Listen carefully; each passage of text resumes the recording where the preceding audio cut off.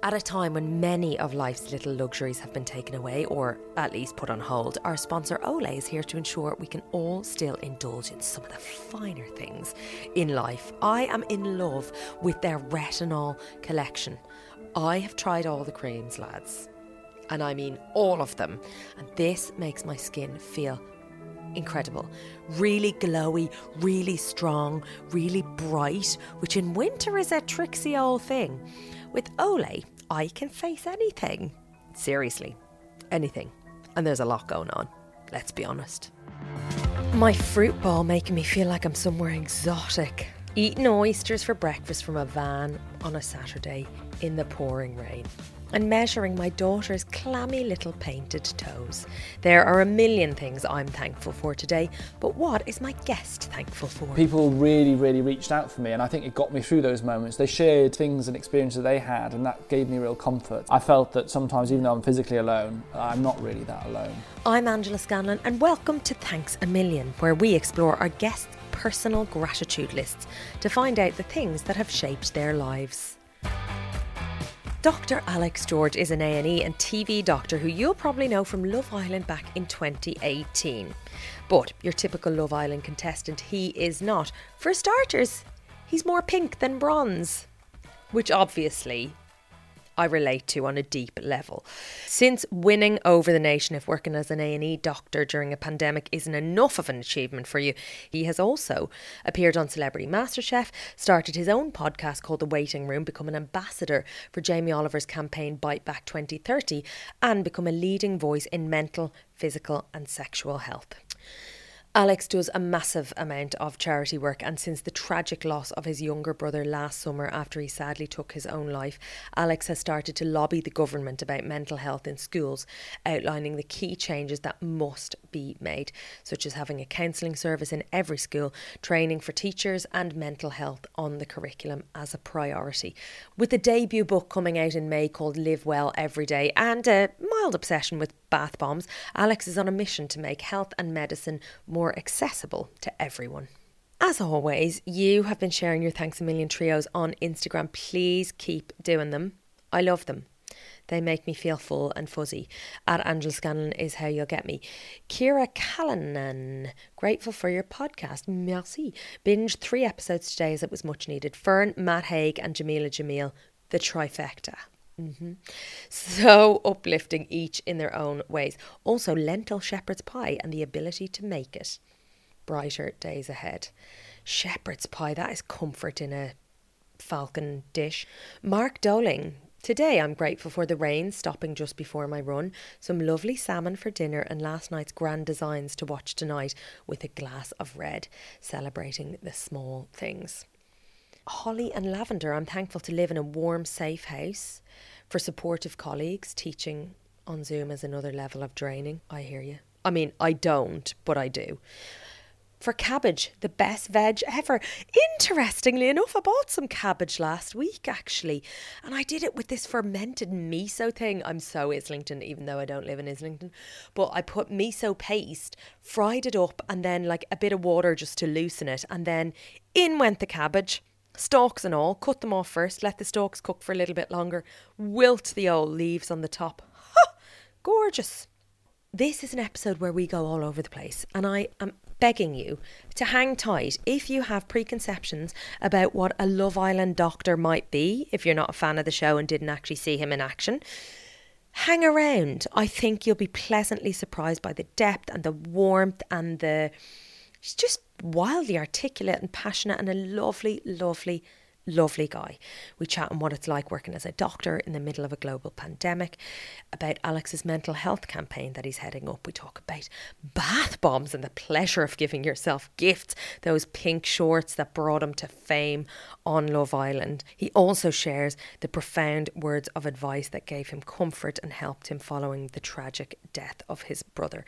And please, for anyone who is struggling, do check out the show notes for details of support available. There is always somebody to talk to. Okay, that's enough from me. Let's hear from Dr. Alex. How are you doing? I'm all right, thank you. Yeah, I'm not doing bad. I was in A&E yesterday. I'm working from home today. I'm kind of glad in some senses that I I'm fortunate enough that I can spend some of my time with colleagues working because of that kind of social side of it. And then I also get some downtime, if you like, when I'm at home. Even though I'm working here, it's not the same as kind of the stress of being in resus or whatever. So balance is very important. But it's been a tough year, I think, everyone, hasn't it? Yeah. My sister's a nurse. And so I feel like I have an insight, like as much as you can when you're hearing things, secondhand as opposed to experiencing them. But, what's it like? Because I think a lot of us actually, maybe we don't really want to know, but like for you as an experience, being on the wards at a time like this, how hard has it been, I suppose? Yeah. Or, maybe the opposite of that. She has found it to be obviously really difficult, but also massively galvanizing. Like you're kind of going through something quite traumatic and once in a lifetime with these people, and there's a depth of kind of understanding and compassion that you share with people that it's hard to establish that kind of connection in any other situation. I firstly shout out to her and her hard work. I think nurses are doing a flipping incredible job. They're working their asses off. It's very tough way. Nurses are very caring people as a whole, and I think one of the things that's really challenged us is that we've had to wear PPE, masks, gloves. We've kind of removed that human element, and I think that's been very hard for doctors, but as well for nurses, because there's a huge caring perspective to that kind of profession. I think it's been very hard. The first kind of wave in March and April, it was a shock factor. There was adrenaline and shock, I think, were the two things. It was, wow, what is this? How do we deal with it? You're talking huge number of unwell patients coming in.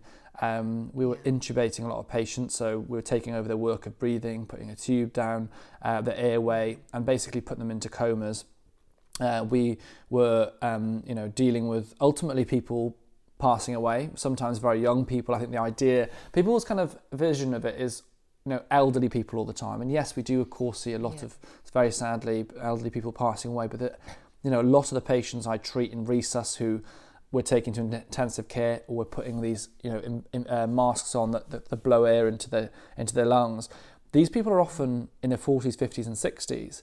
So it was a real change and a bit of a shock, I think, because particularly in those early days and early months, because it was something new. And we're used to seeing death in A&E. Of course we are. It's part of your job being a doctor, but not to this level. And I think in the summer we had a bit of a break and we had a bit of time, a bit of easing, but now we're in a situation where the staff are knackered. I think everyone's very fatigued. I think the public are very much behind everyone, but their energy is flagging as well for the whole thing.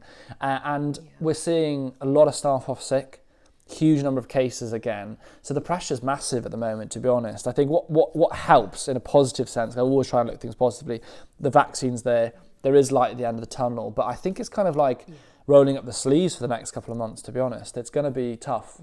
Tough few months. Yeah, that initial wave, as you say, there was, the rainbows in windows and the clap, and there was the kind of, the adrenaline, and not excitement is obviously the wrong word, but when you're used to being on a ward and you're, not used to death in this way, but that it's an event, isn't it? It's kind of like, oh my God, I'm on the energy. front You draw line energy during from this it. You thing. feel like you're part of a battle, really, I guess. I mean, I don't want to draw too much comparisons. I can't imagine what it's like to be actually in a battle in that sense, but I say there's comparisons you can draw, and that kind of feeling of energy and running on that adrenaline, but you can't run on the adrenaline forever. That's what's hard. And that is what we're seeing right now, is that we're asking staff to dig in for over a year and keep lifting the energy. And let's not forget, people are putting themselves at personal risk. Obviously the vaccine is rolling out quickly amongst staff, but we've lost quite a lot of NHS staff to COVID, people who have gone into work.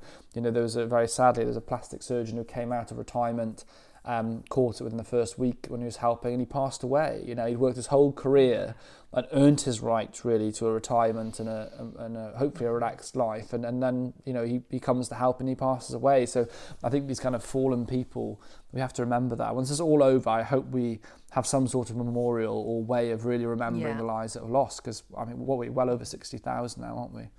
Yeah, it's crazy. And I do think there is a sense, and it's really visible now, is that sense of vocation, whether it's nurses or doctors, and that kind of, people who were retired, who might have been on leave, who might have been on career break, who feel you know, I trained for this. This is what I'm geared for, like, and I'm needed now, and a real sense of kind of, yeah, beautiful sense of obligation to get stuck in. People, I think, really want to help. I mean, it amazes me even now, like with the vaccine rolling out, you've got nurses coming back who've retired. You've got people who are non-healthcare professionals. You know, offering.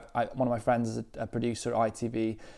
He's been off because his project didn't require him to be there, etc. And he is volunteering to trying to volunteer with the vaccine. Like it's just amazing to see that people.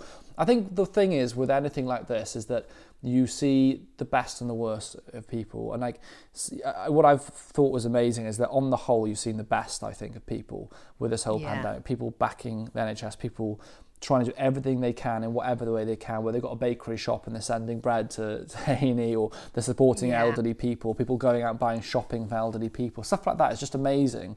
And you know, and sometimes you see the bad side as well. I'd like to think that not as much of that, but it has just amazed me at how much people have just stepped up and gone, do you know what, this is a shit situation. We don't want to be in this situation, but let's do our best and let's help each other. Does that sense of seeing the good, seeing, you know, that kind of, you mentioned putting a positive spin on thing or looking for the positive, is that a natural inclination for you, a habit that you've worked on, or have you just... I think so. I think we're all different. I think everyone is very different, and we all have different approaches to life. And I'm not saying I'm, forever optimist. I'm not saying that I'm like, eternal optimist, I guess is the word. But I am very positive. I would rather look at the positive side of things. I'd rather take a situation and go, what can we do to either get out of the situation to make it better, or to try and mitigate what the scenario that we're in. And bad stuff happens to you in life. You know, you can't change the cards that you're dealt sometimes. You know, so going, oh my gosh, I wish this pandemic never happened. Of course, all of us wish that, but the thing that actually helps us mentally and the people around us is trying to go, right, this is the situation. Let's swear about it for a little bit and get really angry, but then let's take a deep breath, let's pick ourselves up and let's try and move forward. I do think there will be a period of time after the pandemic that we need to look at this kind of mental health fallout, I guess, the implications on staff, PTSD and post-traumatic stress disorder and other mental health diagnoses can be on the increase because of the situations people have been in. I mean, I've interviewed people for my podcast, this series on the waiting room, and one of the things I've found is that people really have seen some awful things in this time, and I think those things will always have a price to pay, and you have to pay it at some point. So as positive as we are, I think after this we do need to kind of reflect on how bad it's been, and what we need to do is to look after the people that have done the caring throughout. 100%, and I know that mental health is a massive focus and a massive passion of yours. Dr. Alex, I'm going to call you Dr. Alex. Just okay. Either what or. are you thankful for today? What am I thankful for today? Do you know what? I'm really, really thankful, particularly as someone who has been on my own mostly throughout this whole pandemic. In fact, I have been on my own, apart from when I'm allowed to kind of spend some time with people. I've been so thankful of the support of everyone, actually. I think it really has got me through. I think social media sometimes gets a really bad rap, rightly so some of the time. Actually, rightly so probably quite a lot of the time. But I've had so much kindness through social media, people reaching out to me and asking me how I'm doing or sharing in my situation. My brother, when my brother passed away in the summer, clear, he took his life by suicide. And people really, really reached out for me, and I think it got me through those moments. They shared things and experiences they had, and that gave me real comfort. And I felt that sometimes, even though I'm physically alone, I'm not really that alone. And that's really helped me. And I mean that in terms of social media, but also in terms of the people, being at work, my colleagues and stuff like that, has really got me through. So, yeah, I think that without that, I don't know what I'd do, really. Mm-hmm. And I think that openness and people reaching out is in response to your openness. And your generosity and sharing, in sharing your own story, which I imagine was really difficult. Yeah, I think that's very kind. I think I've always been a very sensitive individual. I think if I reflect on who I am, I'm very sensitive, and I don't think I'm particularly talented as a person. I think I'm just probably my one talent, I think, in life is I think I'm emotionally intelligent. I kind of understand people. I care about people, and I empathise with people well, and that has helped me, I think, support people throughout this and given me that drive, and actually is the reason why I do the job I do. But also, it sometimes means that you can be very open to things really hurting and affecting you. And, you know, what happened to my brother is, you know, it's been awful. And, you know, when initially I found out that he passed away, I had a phone call from my dad while I was at a restaurant, actually. It was at the times when we could still actually go out and eat with some friends. And it destroyed, it broke my world, really. You know, like it was terrible. And I came home and obviously had the shock of everything that had happened. And I think for me, I really felt at that time I needed to be honest and share in what had happened, because mental health, I think, is something, you know, that needs so much work. I am, you know, so passionate about making change within that. And I wanted to be honest, because there's no shame in what had happened to my brother. The shame is the loss of his life, not that it was via suicide. So I very much wanted to tell people what had happened, because I think that was important in his memory as well. Yeah. And also to share, to hopefully save anyone that was in a similar situation, that they could see, you know, that there wasn't a need to be ashamed, that they could ask for help, and that maybe that was not the answer to take. So yeah, I think it's very important to kind of be open, and I just hope that some of the things that I've shared in might have saved people's lives. You know, that's ultimately the hope, isn't it? That maybe someone looking or thinking about, you know, that they might want to take their own life, that they might stop and go, actually, you know, I'm going to ask for help. You know, I'm going to explore other options. And yeah, that's what I hope. And it's painful. Sharing causes some pain, but it also brings a lot of relief as well. You know, when people reach out for you. A lot of healing. Yeah, there's healing in it, for sure. It helps me as well. Yeah. Mm-hmm. And how old was your brother? Leo was 19. So he just finished A-levels. He had his place at Southampton Medical School, was due to go in literally a month or something. A really happy, talented boy. Very, you know, he's a good-looking little lad. He'd have done very well in life, I think. It was completely a shock for us all. I think undoubtedly the pandemic was too much. I think you know, you'll see, certainly looking at statistics, the soaring rates of suicide in children and young adults, and as well as older adults as well. And I think the impact of mental health has been massive, and that is why since then I've spent the last 5-6 months speaking to all the mental health charities, organisations, teachers, parents, students, to find out what can we do. And that's why I'm campaigning, you know, with government to try and bring change. You know, we need to support teachers to teach around mental health. They want to teach. Let's give them the tools. Let's support them at university to learn about that. Let's support teachers' mental health. Let's also look at the curriculum. Let's change the curriculum so that mental health sits alongside maths and English and other subjects. Because ultimately, how can we ask our children to learn about maths and English if they're unhappy, if they can't concentrate, if they don't feel purpose in life? If you empower them and teach them and encourage them and teach them the tools to look after themselves, they'll do so much better in their education. And thirdly, the other point I want to focus on in the campaign is support at schools. Every school should have a counselling service. Every school should have a counsellor.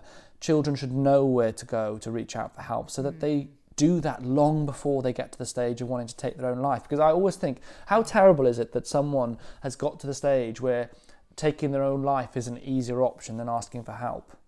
Such a failure of society, really, if we're completely honest. If we're honest in ourselves, that is a real shame. So that's the thing I want to focus on. And it's very much the Western versus Eastern kind of approach, isn't it? In that you get fixed when you're broken. Yeah. You know, that only when you're crumbling under the weight can you reach out for help or not feel strong enough to reach I think so, and that's what I want to change. Is I think that, you know, at schools, I've been saying this and banging on this for the last few months, really, that if you're old enough to have thoughts and feelings, you're old enough to learn about them and understand them and nurture them and know how to support your mental health. Most of it's the basics, you know, and a lot of us don't do it properly because we weren't taught how to do it. No one really showed us how to look after ourselves.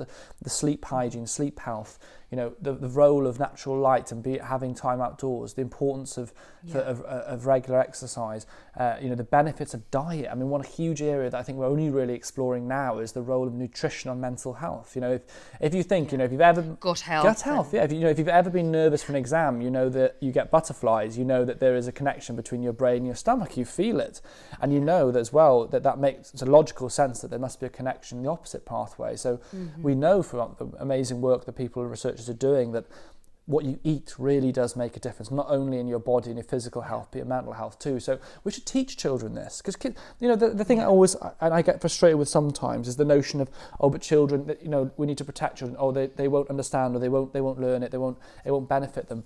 Look at the environment. They used to say, we shouldn't teach kids around this. They won't do it. They'll ignore it. It's children going home telling their parents, you need to recycle. That's a recycling bin. Often it's the children that are better than the adults. And if you start teaching it at a young age, by the time they're adults, they won't understand any concept of stigma around mental health or awkwardness, because they're brought up with it. It is just normal. In fact, then it would be abnormal. They'd almost see it abnormal to feel uncomfortable. But you just empower people to look after themselves. But also, what if what you teach that child saves someone else's life one day? They understand, they're in tune with their emotions, they understand thoughts and feelings, they understand the signs of someone struggling. What if they are that person that reaches out and says, are you sure you're okay today? Because you don't seem like you're yourself. Do you want to go and get a coffee and have a chat? And then they're there to reach their hand out and help that person. That is what we're creating, really. And that they feel empowered, both for themselves and for other people. And I think a lot of the time with mental health, there's a sense and a kind of still, even now, a lack of understanding around how, what can we do? They're just a bit broken, or it's too late, or there's something wrong there, on a very deep level that's impossible to tackle. And I think a lot of the silence comes from a kind of discomfort. Complete and a sense of just not knowing what we can do. And the thing is that's kind of almost a shame in all that. It's actually so easy. Most people who are struggling, they just want someone to really reach out to them in a way that they feel comfortable, and just someone to recognise how they feel. And people say, well, what can I do if someone's struggling? Actually, just being there and listening for a lot of people makes a difference. Just hearing what they've got to say and being there as a sense of support. You don't have to fix people. But actually, if you support them and you help them, you talk to them, and maybe just point them in the right direction, maybe in the direction of their GP, to another close family member who might be able to help, or support services, then the experts can take over and help them build those steps. As a person, as a friend, as a family member, as a teacher, it's just to be there. Because if you've ever felt when when you just feel terrible about something and you feel really worried and you're anxious about something, when you just pick up the phone and speak to someone, just the kind of action of sharing that already makes you feel better. And I think there's something about, I think it's why, talk therapy is effective for people. It's the action of speaking it aloud almost allows for the release. Even if you haven't fully processed it, it's allowing for movement and some sort of, relief, really. Definitely, it makes a huge difference. I think we'll only do that once we start from the bottom up. And then people say, well, Alex, what about tackling other areas of weakness there with mental health? And I think if you start with children, if you start with the next generation, they will breed that and they will bring about that change. Exactly the same with environment and stuff. If you teach the kids now about it, they will bring change in time, and they will continue to propagate the good messages. So that's what I want to happen. At the moment, we just don't. If you look at what's going on, I think there are some changes within the education that's positive. There are some steps. Certainly, we're recognising. I think the government's slowly starting to see that we need to put more into this, but we're a long way away from it. I mean, the actual the Green Paper, which is what they called it, the kind of bill around mental health, which was released a few years ago. One of the points there was they wanted to have a mental health lead in every school, which is great. Yeah. We at the moment, and this was done a few years ago. I think it was 2 years ago. We're only going to hit at this rate 25% of schools in England by 2023. So that's 3 years after this pandemic, and that's only a quarter. So that's not good. That isn't good enough, at all, in 3 years. And it's not that people don't want to, and the counsellors and the people out there in the CAMS, the support services, they really want to. But it does come down to money. You need to put money into it. I think they looked at the funding this year for mental health. It's gone up by 4%.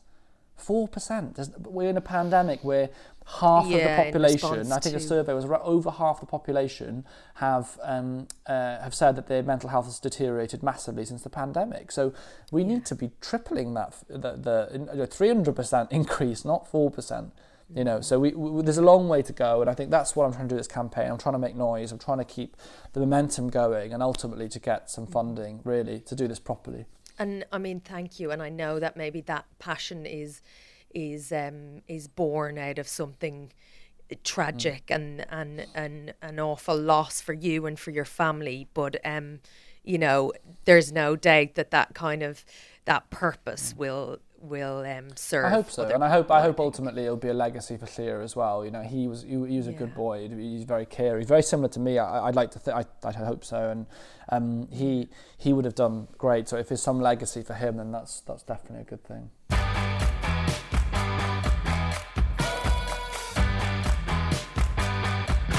Okay, the thank you next. So this is maybe a chapter of your life that's behind you that at the time felt awful, but with a little bit of distance you've gone, I'm actually really glad that happened. I've got a time of life I think for me defined, or at least was a real learning point. It was back when I was doing my A-levels, and I was really excited to go to med school. My best mate at the time, we were like inseparable. He wanted to go to dental school, I wanted to go to med school. We both had a place at Liverpool, so it was going to be perfect. It's like me and him go away to uni together. It couldn't have been better. And then it came to the results day, and I'm quite dyslexic. I didn't know this at the time. I didn't actually know it until after uni. But I was quite dyslexic, and I always struggled with my essays. Did my exams, got all the A's that I needed, but in my chemistry, my marks got dropped quite drastically, and it brought my chemistry mark down from an A to B by 4 marks.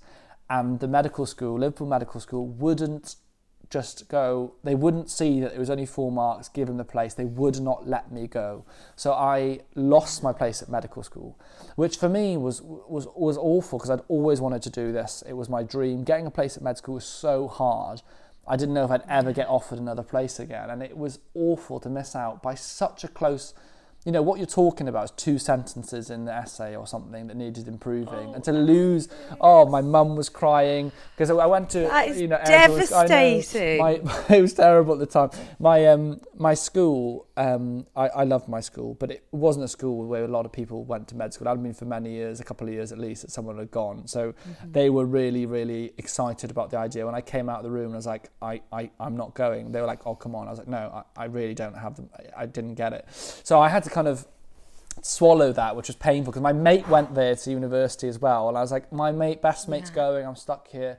He's literally doing your thing. He's doing my thing, so I had to kind of swallow that. But actually, it was one of the best things that ever happened to me, because I spent a year. I had to resit, literally, I changed a couple of things in the essay and resubmit it. And I had to reapply again and do all that. But I also got to go away for 3 or 4 months and stay with my granddad in South Africa and do some really, really awesome stuff, which looking back was actually not only character building, but it was just an amazing experience, and time with my granddad I'd never have had. So I was very fortunate of that. Yeah. And actually I applied again, I got a place, and it's led on to everything that's happened since. So I look back and think, yeah, that was awful, but I'm pretty pleased. I'm pretty pleased in some ways that it happened. Yeah. And was being a doctor, was that always like the gig? Is it in your family, or where did that come from? Do you know what? Actually, my biggest passion outside of medicine is cars. I love my cars, and I think if I was... You're a petrol head. I'm a massive petrol head. Yeah, I love it. Well, my granddad used to be a motocross champion. He then did karting. The same granddad in South Africa? Yeah, that's right. Yeah, wow.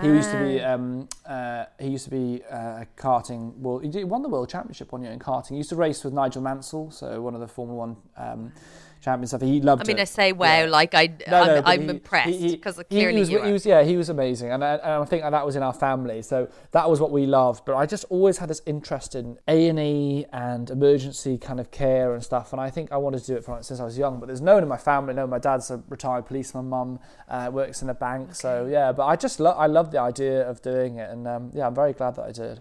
Wow. Well, we're very glad that you did as well. Is there a thanks, Dr. Alex, that got away?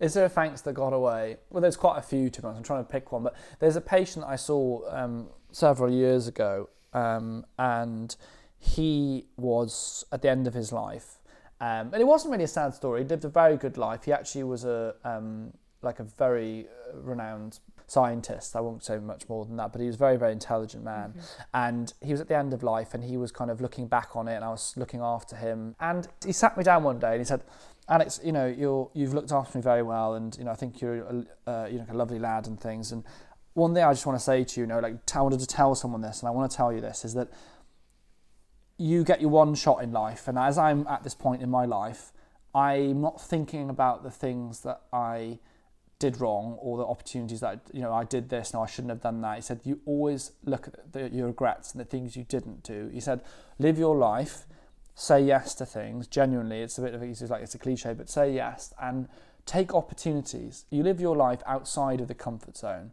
because that's where you start living, is when you're outside that comfort zone. Don't just do what society or people expect you to do. And I think that was instilled in my head, and I think that probably, it really was profound for me, and I think that has changed how and who I am now. Because everything I do is outside my comfort zone. I'm an introvert. I'm a quiet introvert, and everything I do is the opposite. So I draw energy actually on my own, but in terms of all those situations, everything's kind of new for me. I mean, I couldn't ever imagine I'd be sitting here, talking to you over a podcast. But yeah, I think that was really profound, and I'd love to go back and say thank you to him for that, because that was really sound advice, I think.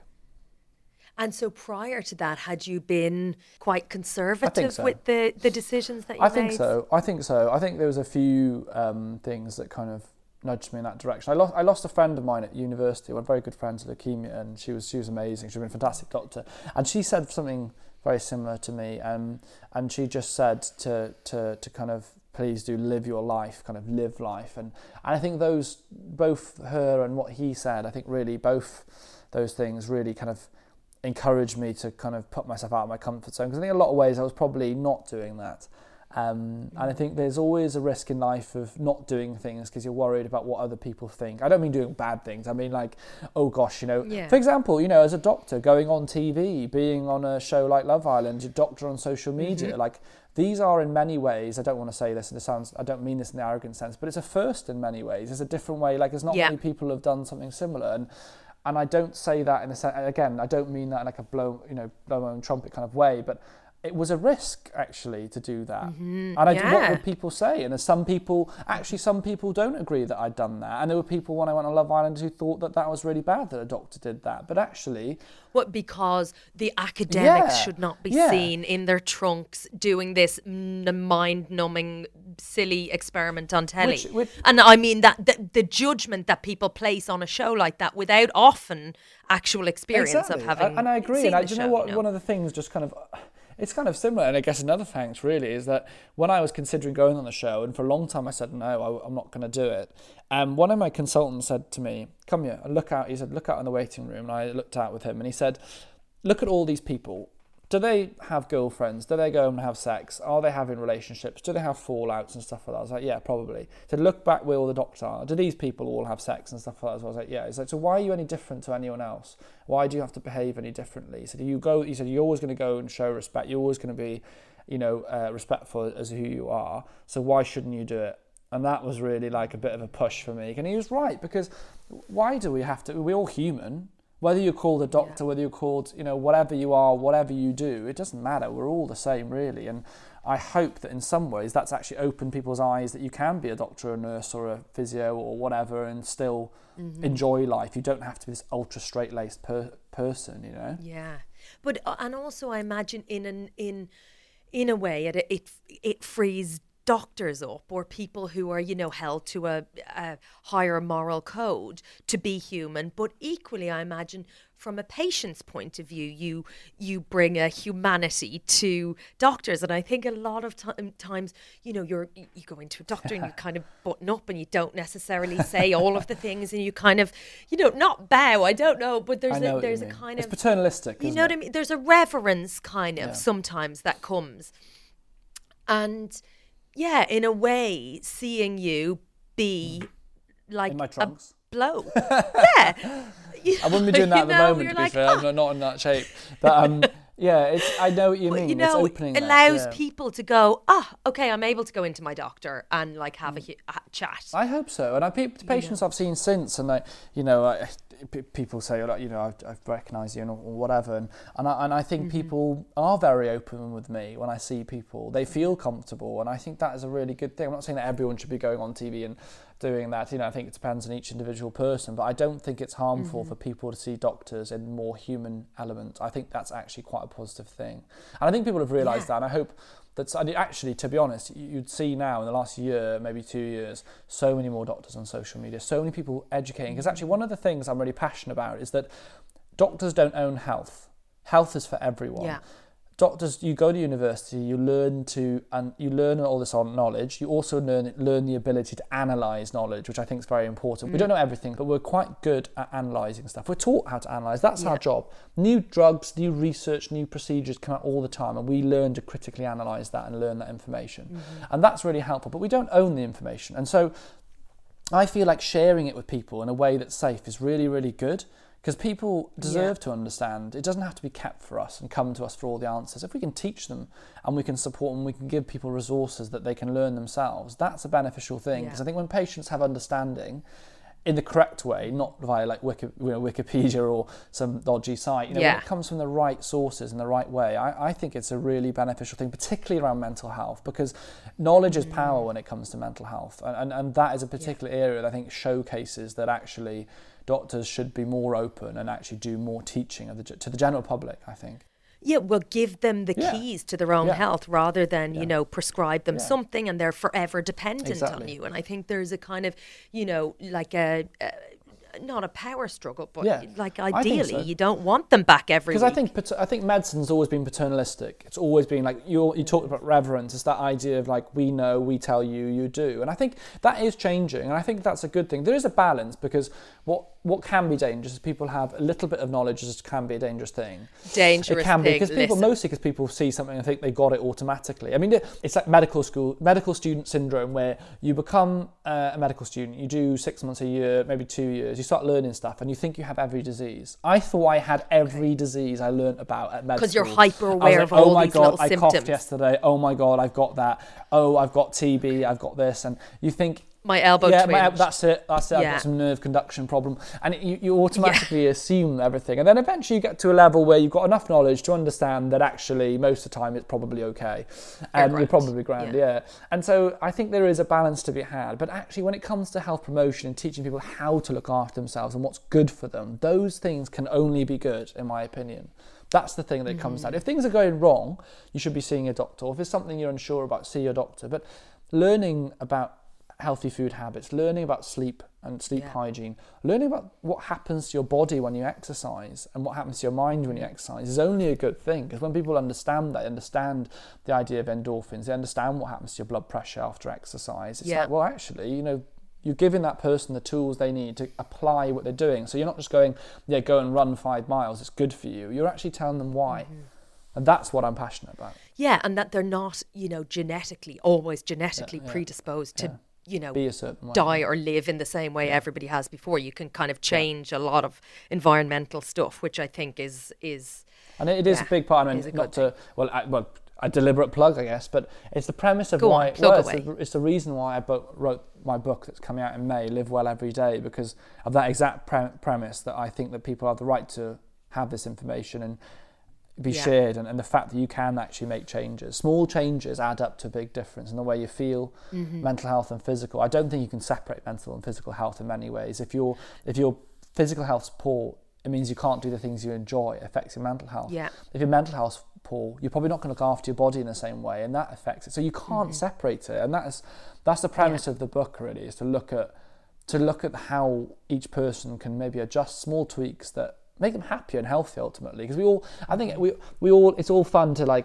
we love to enjoy life and live it to the full. I'm all for that, but ultimately what a lot of us are looking for is to feel at peace, to feel comfortable in our own skin, and to feel happy and healthy. And I hope some of the things in my book will help with that. Oh, I love that. And it's funny, I was listening to something yesterday, Oprah, obviously. Legend. And she was talking about success and reframing success. And I do think one of the things with this pandemic and with lockdown has been a shift away from this kind of relentless production and kind of striving for things, for material things, and actually a real realization of, and this is obviously health is wealth. Health is wealth.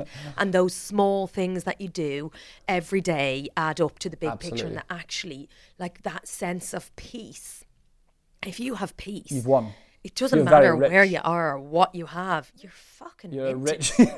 You're a rich man or woman, or child. You're very rich indeed. You've got everything. I think you're absolutely on the money with that. Success is often, and again, I go back to education. Success, you're taught at school. You need to do well at school, so you get a good job, you earn money, you pay the mortgage. Is paying your mortgage off happiness? No, absolutely it's not. I don't believe that for a second. So there's a really interesting study, and I'm also showing I can't quote it, but there is a good study I read, and it looked at how much money you need to make to be happy. But the peak happiness was like 40, 50,000, which is actually a lot. It is quite a lot of money. But I think people, when they asked people how much they thought it would be, they were thinking hundreds of thousands, if not millions. And actually what the curve showed is that as people earn more and more money, the kind of rise in happiness just flattened off so quickly, and ultimately it didn't really make you happier. And actually the parameter of difference between someone earning 25,000 and 65,000 was marginal in terms of happiness. So actually what it kind of showed in some ways is that actually you just need enough to be able to do the things that you like doing each day, that you can see your family and friends, you can go and do some nice things, you can have a holiday every year. And ultimately your happiness is more not about the materialistic things. It's more about having health. It's more about having time that you can unwind, time to enjoy with people. And I think people in the pandemic have realised that ultimately, you know, a lot of these materialistic things, they can be fun. You know, I love my cars. I'm a big fan of cars, etc. But that car doesn't make you happy. I don't believe that for a second. It's pleasure or whatever, but it's not happiness. Yeah. And it's funny because I do think, you know, there's a sense that these things, health as wealth, is a bit trite, or it's the small things that make us happy. And there was a kind of sense of, oh, bullshit, give me the bag, give me the Chanel handbag or whatever it might have been. And actually, I do think, and I feel really passionate about those, that focus on those small things. And I, on social, share like things that I'm thankful for every day. And people share them, and they're always they're beautiful little moments. They're not things, or they're very rarely things. They're observations. They're human connection. They're like they're snapshots. They're the things that fill you up, isn't it? I mean, I've had this thing I do on my social. I love bath bombs, and everyone laughs on my socials because I'm literally obsessed with them, and it's one of the things I do that genuinely makes me at peace. I'm at peace, right? I love it, and people tag me every day chucking the bath bomb in, and people have said, I've never had a bath bomb before, now I'm hooked. And the reason is that they enjoy it is because actually the 21st century is so stimulating. There's always stimulus via phone or all these things that actually people feel best when they just sit still and relax and listen to some music, or just even no music and just have some candles on in the bath. It just, that feeling of just calm is actually so rewarding. It's not the kind of, you know, buying the new handbag or whatever that really gives people that sense of peace. It's actually just being in present. It's become very deep, Angela. We've become very deep here, Angela. It's a unicorn bath bomb. Yeah, it is. It is. Yeah, no, it is deep, but it's also real, and I'm very much enjoying it.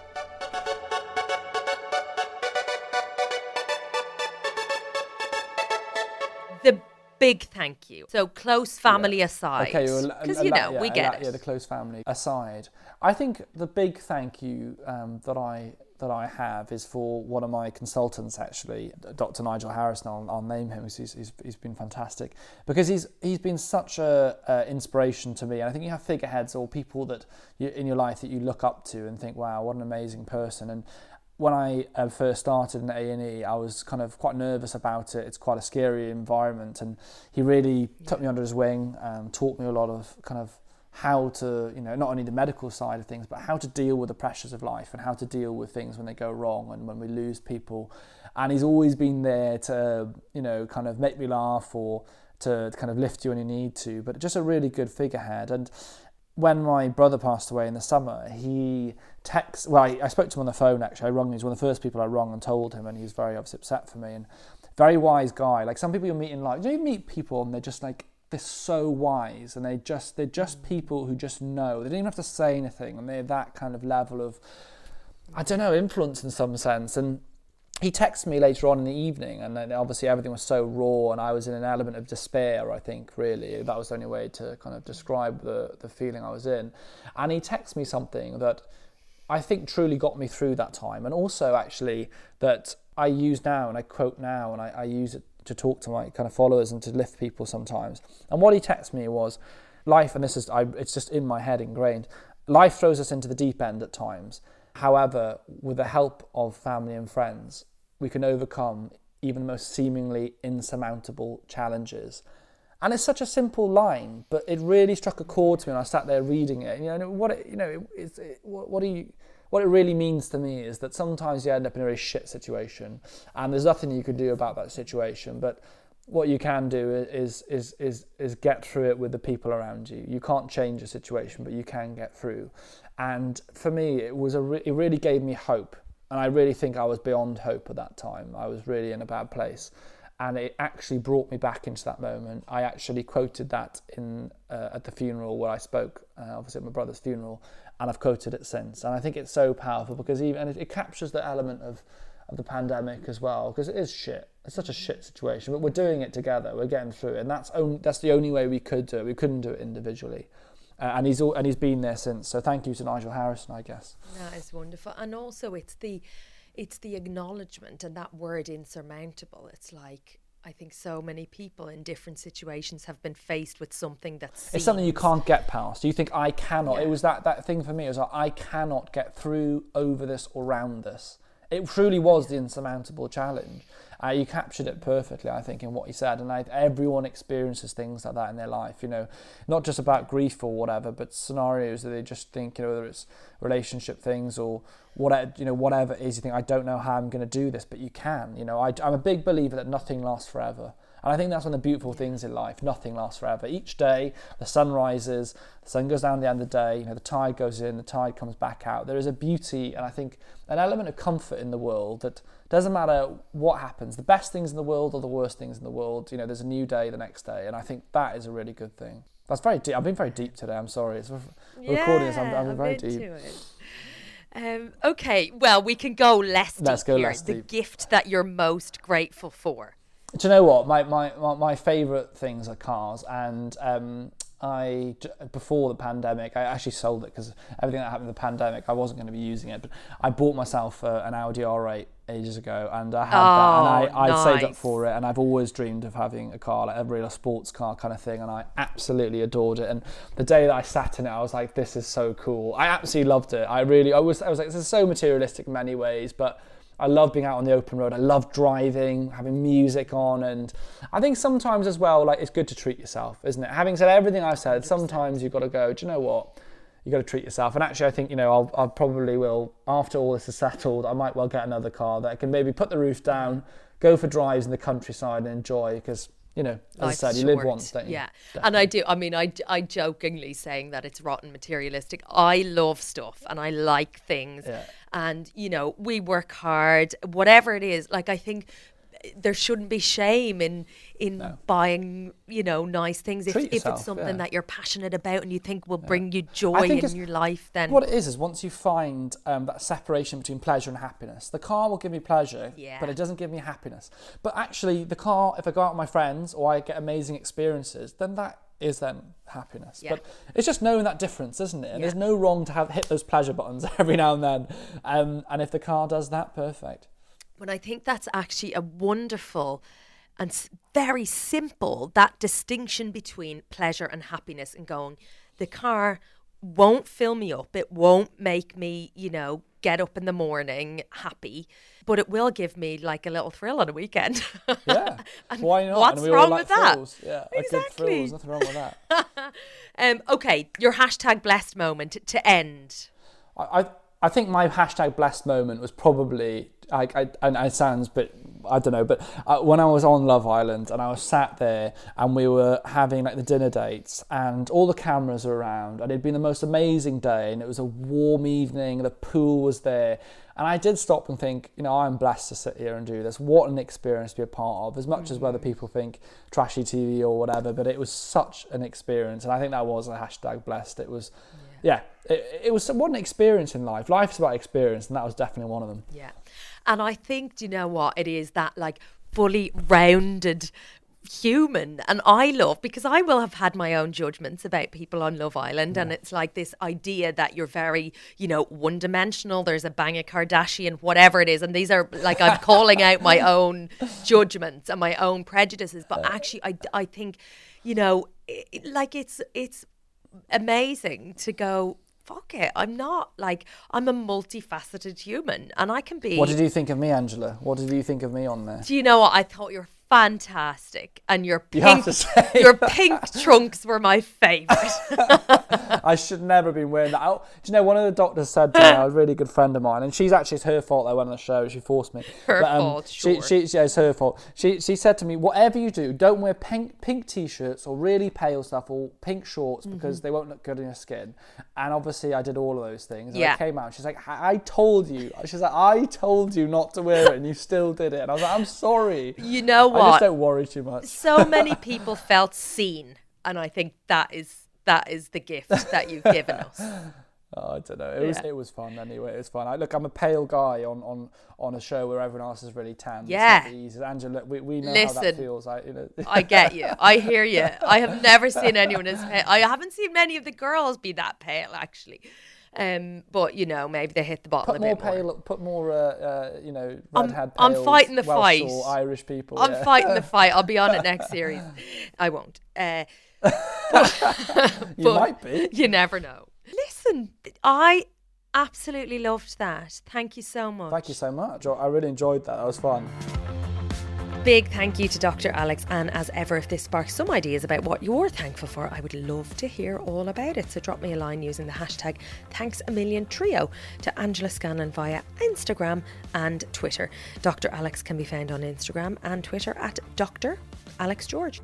We discuss mental health a lot in a very open and candid way, which I hope was helpful and not triggering for people. If you've been affected by any of the issues raised in this episode, do remember that there's always somebody to talk to or to text. The Samaritans can be reached on 116 123, and check the show notes for details outside the UK and Ireland. We release new episodes every week, and you can subscribe via Apple Podcasts, Spotify and Google Podcasts, and go check out the other brilliant guests that we have had on this series. So many now to listen back to. And if you're loving the show, please write us a review, a big stonking sexy 5-star review, and tell your friends in a WhatsApp group. It's how we all find our favourite things. Just share the love, be the one in the know, girlfriend. Yeah, something like that. Anyway, share a bit of positivity. It's kind of a shitstorm out there right now, so anything that allows somebody to feel a bit of escape and a bit of an aural hug, that's what we're calling it these days. Also, on the topic of hugs, it's not a hug, it's an email, but it is a newsletter, and I have been pouring myself into it, not literally, but in text form. It lands in your box, wink wink, every Sunday. It's completely free. Some people are confused about newsletters. It is free, and you can just go to my Instagram and click the linky link, and it will allow you to sign up for it. And you should do that, because if you're into this, it's right up your street, basically. If you like this and you don't hate me, then fuck it, why not? Okay, I'll let you go. Thanks to Louise Mason at Rethink Audio, and finally to you guys, the listeners. Have a lovely week and mind yourselves. Thanks a million.